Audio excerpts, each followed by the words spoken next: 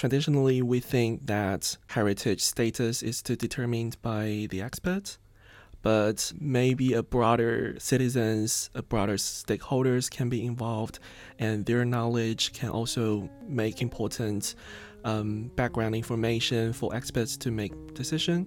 Social media already work at such a knowledge documentation tool where people are being really active, sharing their knowledge about the heritage property they live in or they visit.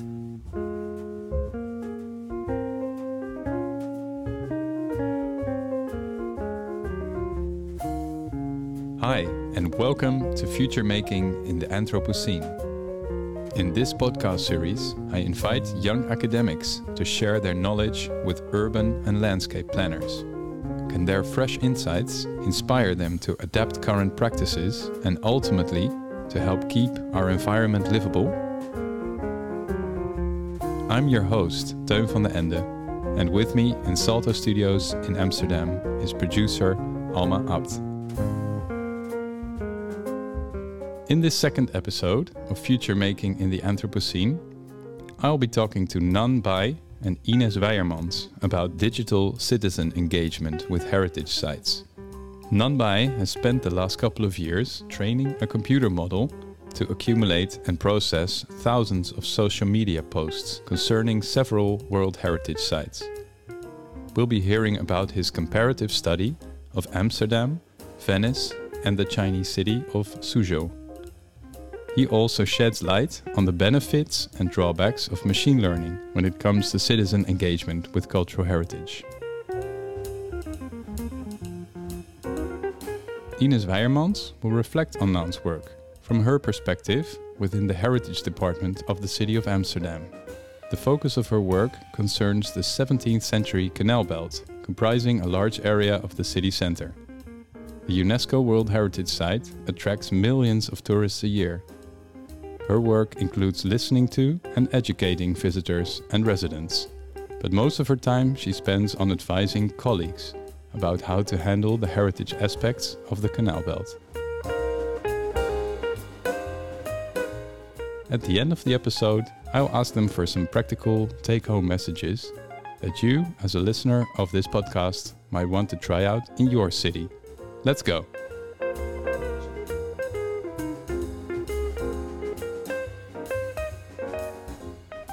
Hello, Ines and Nan. It's great to have the chance to speak to you here in the studio. How are you both doing, Nan? Cool. Yeah? Yeah, great. Thank Ines? you. Yes. Yeah? Okay. Ines, in your position working for the municipality of Amsterdam, how often do you actually speak to scientists? Oh, that's a good question. How often do I speak to scientists?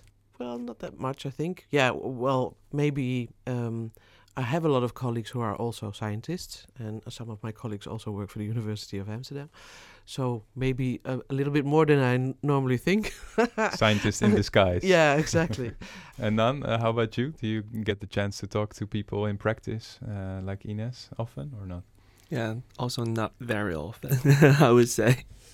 Okay. Yeah, it's usually in the university context. Okay. Yeah. Well, I'm very happy that the both of you were very eager to join this podcast and connect to people beyond your own network. In a couple of moments, we'll learn about the possible benefits and drawbacks of digital forms of citizen engagement in heritage sites. But in order to understand the subject, we'll be hearing mostly from Nan. But before we dive in, Ines, I'm also eager to hear from you what your occupation is and what you do in your working life. Yes, well, I'm working for you call it the municipality of Amsterdam. I learned that I have to say the city of Amsterdam, and I work for the World Heritage Office, which sounds like we are with a lot of people, but to be honest, we are only with 3 people. But since Amsterdam was promoted on the World Heritage List in 2010, this World Heritage Office exists. And our main job is to, try and keep connected with everything UNESCO would like to see of a World Heritage Site, which means that you educate people about the status of World Heritage, what UNESCO means, what it brings with it, like, for example, science, but also communication, education. So on the one hand, we work with education. We also developed a program for children of Amsterdam to come and visit and see the World Heritage Site from a boat. We also made the possibility for people to visit our World Heritage Information Center. Tourism, of course, is fantastic in the sense that you want to make all the visitors happy that come to Amsterdam and they enjoy the city. But sometimes for the inhabitants, it's a great burden and a great pressure to have that many tourists. And so it's also difficult for for example, the city of Amsterdam to think about how you can spread all those visitors. But on the other hand, I also have to try and stay connected with the policies of the city of Amsterdam, all the new developments that are taking place. So we also try and keep connected with the sustainability goals of the United Nations to see what is possible and not possible also, because of course you have not only the World Heritage Site, but the whole city center of Amsterdam is also a protected area. So a lot of historic elements which also should be protected. So it's also sometimes very, not really difficult, but always a challenge to find the right connection, what is possible and what is not possible with new developments. Yeah. Well, moving to Nan, what's your background and why did you want to do research in the first place? I was trained as an architect and also a little bit of a psychologist. So during my study, I find that studying architecture is perceived to be something really multidisciplinary. So we really deal with a lot of things and also, most importantly, with people. So studying psychology a little bit will kind of have the impact on me that we can analyze how people think of the environments that they are living in. And later, when I was in master, I also studied a little bit of big data analysis. So that added another layer to this kind of analysis, so that we can know the collective view of people from the big data, from more broader voices, so that then we can have a better image on what are the things that people really think about the environment. That's interesting. So you're combining different fields of work, basically. Yeah. It's a large question, but maybe you can help us with the main goal of your research within Heriland. So my research topic is about understanding the people's perception, their opinion about heritage on the social media. So that is a way to improve the so-called social inclusion while doing heritage planning and management. Traditionally, we think that heritage status is determined by the experts, but also the UNESCO 2011 Historic Urban Landscape suggests that maybe a broader citizens, broader stakeholders can be involved, and their knowledge can also make important background information for experts to make decisions. And they also suggested that we should have tools to collect information as knowledge documentation tool. So that is where our argument came from, that social media already work at such a knowledge documentation tool, where people are being really active, sharing their knowledge about the heritage property they live in or they visit. So that is the starting point of my research, to look at those information on the social media and try to make sense of it and try to know what are the values and attributes that people perceive and they express on social media. That's a wonderful topic. And when you start embarking on such a let's say, a lengthy research project, quite difficult, I assume. How do you actually start gathering that information? Do you start just looking online at posts, or do you have other big data models which you can draw upon and further that scientific knowledge? Yeah, as researcher, we always start by literature review. So I looked a lot of similar research topics about using social media to help management, help planning.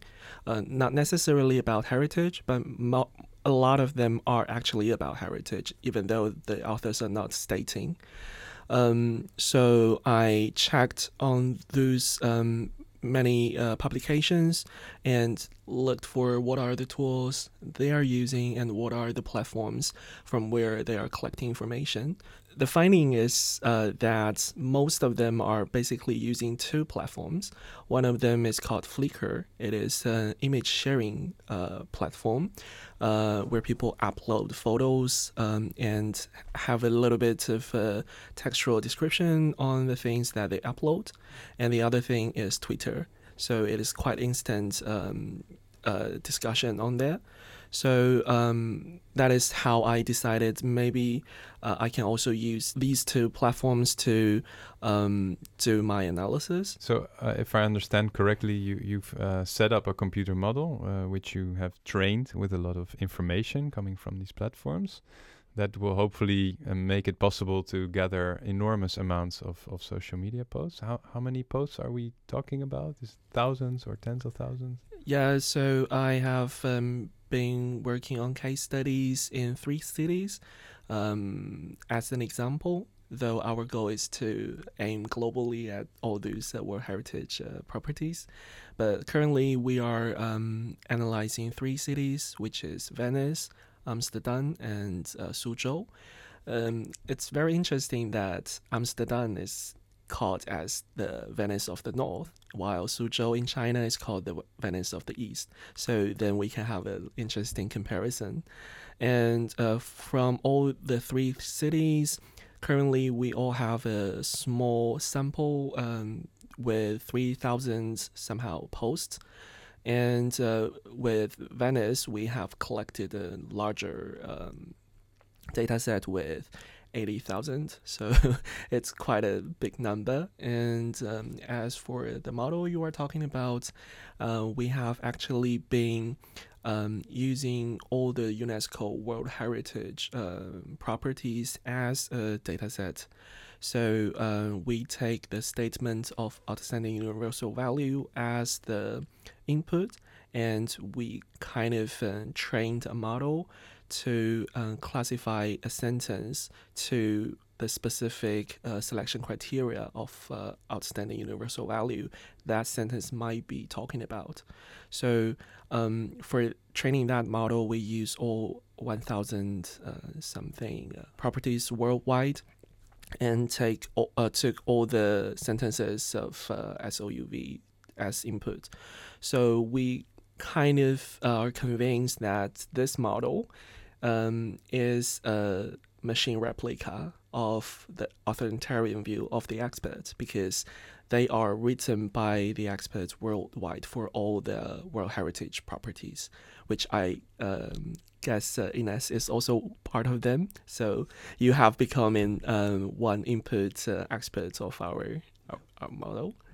And so with that, we can have a base to analyze the social media. So then we can use the view from the experts to see are people really talking about something related to the selection criteria when they are posting. And during the training, the model learns to classify, learns to tell which criteria might be related to a paragraph or a sentence. For example, let's have a very easy or simple example. Ines, could you use one sentence to describe any part of Amsterdam that you like? Or well, the 17th century Ring of Canal area is one of my favorite parts of the city of Amsterdam. Can you use one sentence to describe why do you think it's an interesting part? I think it's an interesting part because it's a combination of architecture, well, on a human scale, combined with green, combined with water, combined with, beautiful architecture. I don't know if that's... Yeah, thank you. Yeah. So I will now act as my model. And it has to look through your sentence and see that you talk several times about architecture and architecture style. So that will probably have something to do with the criteria 4, which is about architectural typology. And also you talk about human scale and the kind of interaction perhaps from the people with the land use, and also something about water. So that will also probably lead a little bit to the criteria 5 about land use. So I'm acting as my model. So I suppose the model will probably classify that sentence as related to criteria 4 and 5. So is how it works. Okay, thank you for that example. It really clarifies. Yeah, it does. Yes. Yeah, and just to paint the picture a little bit more, when I go on social media, I see a lot of people posting pictures of their food, of their pets, of their family.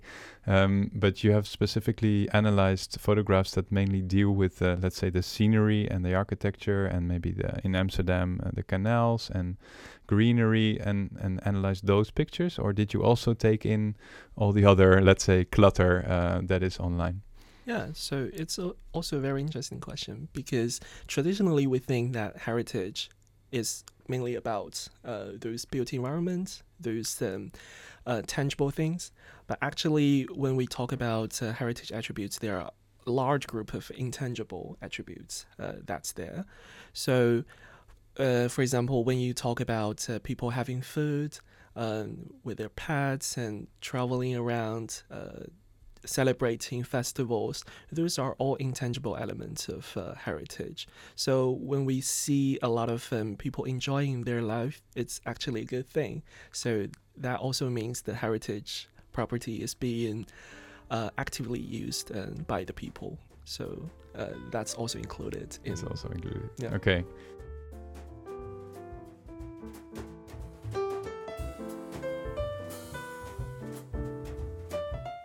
Let's move to Ines. Do you keep an eye on social media from within your profession on a, let's say, weekly or monthly basis? I do use Flickr a lot, because we recently also used the whole data set of UNESCO with all the 1145 sites to make a new map with descriptions for children. And we found all the pictures we wanted to use on Flickr, so that was a fantastic source of information. I check especially Twitter to see what citizens are sometimes tweeting about. Are they mainly concerned, or when do they decide to write a social media post or post a picture? Well, there are some inhabitants of Amsterdam who use Twitter also to use their frustration about how the garbage is not being taken away at time, or there is too much garbage on the street. So that's also a way to notify the city of Amsterdam that they didn't do their work properly. But there are also some people I sometimes look up and try to follow that are a little bit more interested in really the heritage, not only the UNESCO part of the city, but the whole city center of Amsterdam. And they follow also what is happening with certain developments, but also within the constructions of or restorations of some monuments. Okay. And do you have the feeling that they are alarmed that Amsterdam might even lose its UNESCO status, or is not playing by the rules as it should be? There are some warnings sometimes that there are developments that they don't like, and that they are afraid that maybe that will could be for UNESCO the possibility to take away our heritage status, but that doesn't use. They don't go there to that length. They don't go that much. Okay. It's normally more in general that they're sometimes a little bit worried about certain developments or certain actions or the lack of actions that they expect from the city of Amsterdam. Yeah, it's really interesting to hear about those scenarios that you care about when you read the social media post, because it's also part of our starting point of this research. So we always want to like to use the example of Notre Dame de Paris as an example. So in 2019, we know that there was a grand fire there. So during that time, there was actually people from all over the world posting about their experience and their thoughts about Notre Dame. Mm-hmm. So it's not only the people, the residents of Paris, but also all those who visited there or who know about the story, know about this church, and they all express their feelings. So we kind of use the argument of activated situation for this kind of a scenario. Mm-hmm. But in the meanwhile, there are also like 2 years after the fire, 3 years after the fire, there's a group of people posting about Notre Dame, but then they use the word kind of, it's healing, it's going back to its state, or people are using that under construction Notre Dame Paris as the new norm. So that is becoming their daily life. So then we have the distinction of everyday and activated. So when it's everyday, people just talk normally about their experience, their value of the places that they live in or the places that they visit. But if it's activated, then it must be activated by some kind of event. Then there are more people getting involved in those situations. So maybe have you ever kind of observed those difference between activated and normal states in Amsterdam as well? I don't think I do that on a regular basis, and I'm not really thinking about it when I'm trying to read these tweets. But now, as you mentioned it, I think somewhere in the back of my mind, can make the distinction that you just described. Yeah. So also kind of the projects that you are talking about that might have impact on the heritage status, that might be those small events, not necessarily as big as the fire in Notre Dame, but yeah, exactly. Those small things can also trigger people. Yeah.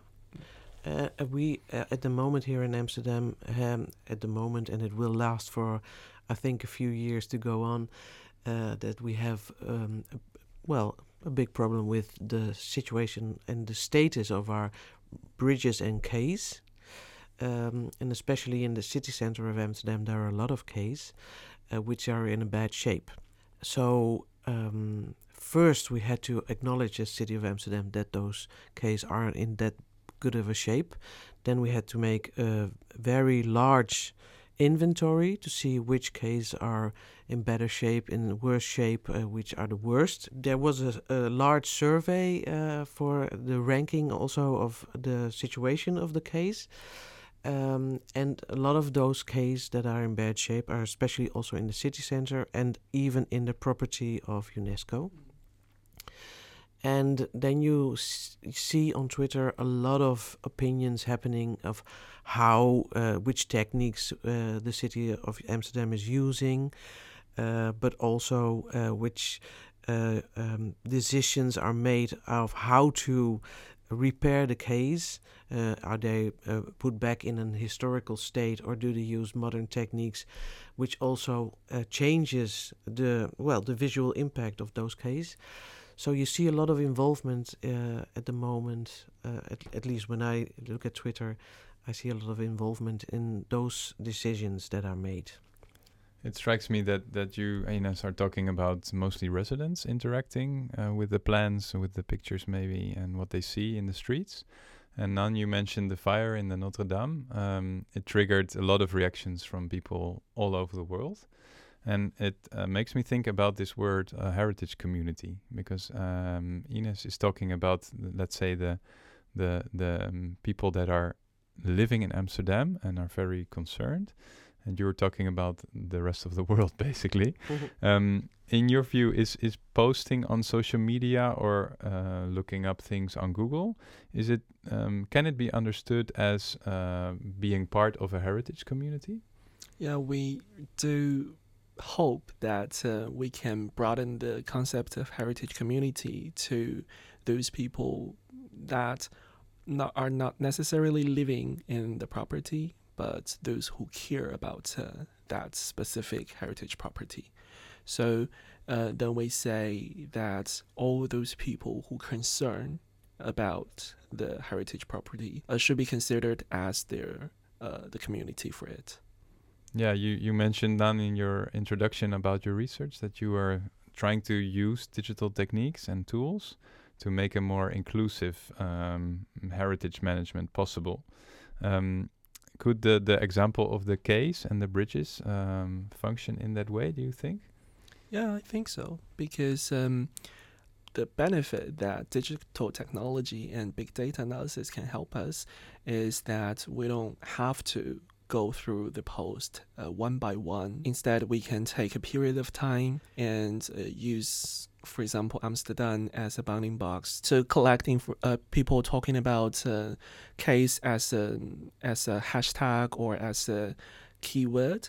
And then we can use some sort of computational algorithm to help us accelerate the process of analyzing them and to extract the main topics, the main concerns, or what are really being talked about, the sentiment, the emotions, and, for example, also the techniques to use, the suggestions. Those can also all be inferred from the social media post easily with digital technology. So you don't have to look through all the, for example, 10,000 posts, which is impossible for for people to do. But it's for computer, it can process that in several seconds. So. Yeah, that's really interesting. Yeah. But because now I'm just following a few persons I know that are actively tweeting about things in Amsterdam.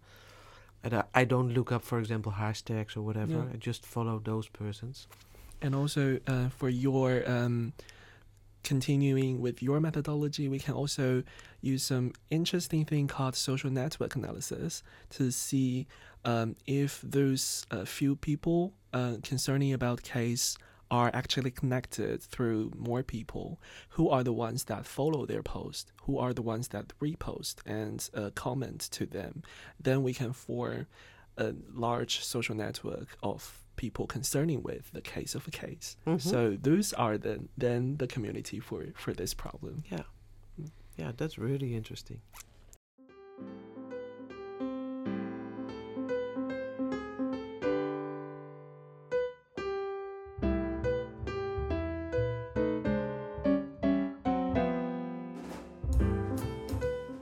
Just going into that a little bit more in detail, because Nan, your research contributes, I think, to the potential digitization of access to and perception of meanings and values attributed to heritage.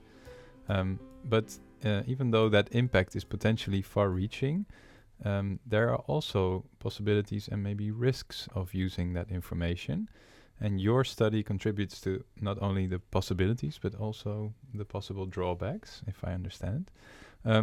What would you like to spread in terms of things ethically that you need to think about when you start using like social media data like you are doing at the moment? Yeah, I think there are a lot to talk about when we want to say about the ethic issues and the drawbacks of using social media and machine learning technologies and for decision making. The first one of it is, of course, about the privacy issue. So, for example, in my research, I choose to only collect those images that is marked as downloadable by the owner on Flickr. So that is kind of respect to their own copyright for the image. For this kind of social media analysis, when you are concerning about thousands of users, you cannot obtain the informed consent by all of the participants. Then the choice is to let them be able to see that you are doing this research, and they can choose to opt out if they don't want to have their information in your research anymore. The second issue about using such technology, specifically for our work using Flickr as the information platform, is that it can only include the people that are using Flickr. So that is excluding certain age group, certain type of people that are not using Flickr. Maybe they are using Facebook, they're using Instagram, or maybe they are not using social media at all. Maybe they're not using internet at all. So when we make draw conclusions from those results, we need to also be cautious that a result might also be biased because you only involved a certain group. And we would say that this kind of a methodology should always be accompanied by some other supplemental methods, such as the interviews on the streets, the really interviews with the people, or what Amsterdam has been doing, the survey concerning the local citizens. So all those information should be put together for decision making.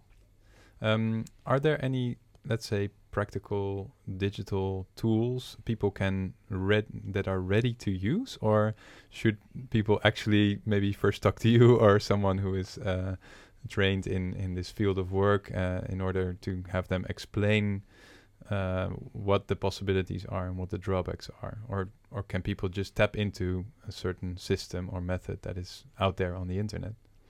It is really our dream to further develop my methodology into a ready-to-use platform so that people can, for example, give us the city or the district that they would like, and then we give them the automatic results. But it's not yet the case. So in order to use our methodology, at least you need to be a little bit aware of how to use Python, the programming language. So, but we have published all the methodology as programs, open source programs on GitHub. So for those who know about programming, they can already use all of our methodology in their own city that they want to study. And also we have published also all the data sets that we collected from Amsterdam, Venice, and Suzhou. So people can also use the data sets as a tabular to answer interesting machine learning or heritage study questions. There's one last question I want to pose to Ines before we finalize. And we just came out of the COVID period when people weren't able to travel, only very close by, obviously. And let's say, well, of course, we hope it won't come back, but let's say we have another pandemic. Would computer models or simulations be an answer for tourists, people curious to know more about the Amsterdam Canal Belt, to actually experience it in a way, of course, digitally, not the same as in real life? But do you think it sort of would legitimize the city of Amsterdam to put some money into that direction for people to enjoy the atmosphere in a way, if they're not able to travel? Well, about this question, we talked a lot about because I also am in a platform with the other 12 World Heritage sites, and there were a few sites that really had difficulty coping, like a lot of museums and all cultural places, like also of course the restaurants and all the different institutions that were really hit by the pandemic. But to really enjoy, for example, our World Heritage Site, you don't need that much. Yeah, okay, you need the fact that you can travel towards it if you come from abroad. But when you're in the city, you can already experience the World Heritage Site of Amsterdam in a very good way. So I think it's a really difficult question to answer, because I think the only way to really experience it, being in the place itself and experiencing what you think, what you feel, what you see, and all those emotions and thoughts together make the experience. Yeah. So there's no digital solution to that. I don't think so. But when people get when people really get into the experience and they experience it, they can post their experience online. Yes. Then we can still kind of make use of that information to tell the others to see if there's empathy going on. Yeah, of course. Wow, yeah, that's a beautiful remark. Maybe to finalize the interview, I think what I've learned from this discussion is that information and thoughts and views from people matter when it comes to the valuation and let's say interpretation of World Heritage Sites, and how the network of World Heritage has been set up is quite bureaucratic and quite top-down. And by approaching it from exactly the other direction, from all these contrasting views from all kinds of people from over the world in different age groups with different cultural backgrounds, might deliver a different picture, but also a complementary picture to the one that professionals might have painted for us. Definitely. Ines, Nan, thank you both so much for providing views on how you think tools like surveys and digital tools might enhance or even foster citizen engagement in cultural heritage sites. It's been very enlightening, and we hope, of course, Nan, to learn more in due course about your research after Harryland. Maybe you have 1 more year to go. And for Ines, it's quite simple. I think people should just keep on visiting Amsterdam and sharing their experiences. Maybe not with too many people at a time, Exactly. but in the right, let's say, the right way. Thank you again, and thanks for sharing your views. Thank you so much. Thank you too, very much. Are you interested to dive into Nan Bai's academic work, find out what Harryland is, or learn about Amsterdam's World Heritage? Then make sure to visit the European Heritage Tribune, where you can find this episode's show notes, all other episodes in the series, and the latest news on cultural heritage from around Europe. Find the European Heritage Tribune at heritagetribune.eu. This episode was brought to you by producer Alma Abt and myself, Teun van den Ende. Our thanks go out to Nan Bai and Ines Weijermans for kindly sharing their views, and to Gert-Jan Burgers and Ruud van Ooyen of the Harryland Consortium for their help in preparing the podcast series. The music was produced by the Schoonman Jazz Quartet. And last but not least, I want to mention that this podcast series is generously supported by the Dutch Creative Industries Fund and the Vrije Universiteit Amsterdam, coordinator of Harryland and Terra Nova. Both projects are funded by the European Union's Horizon 2020 Research and Innovation Programme under the Marie Skłodowska-Curie Grant Agreements 813883 and 813904, respectively.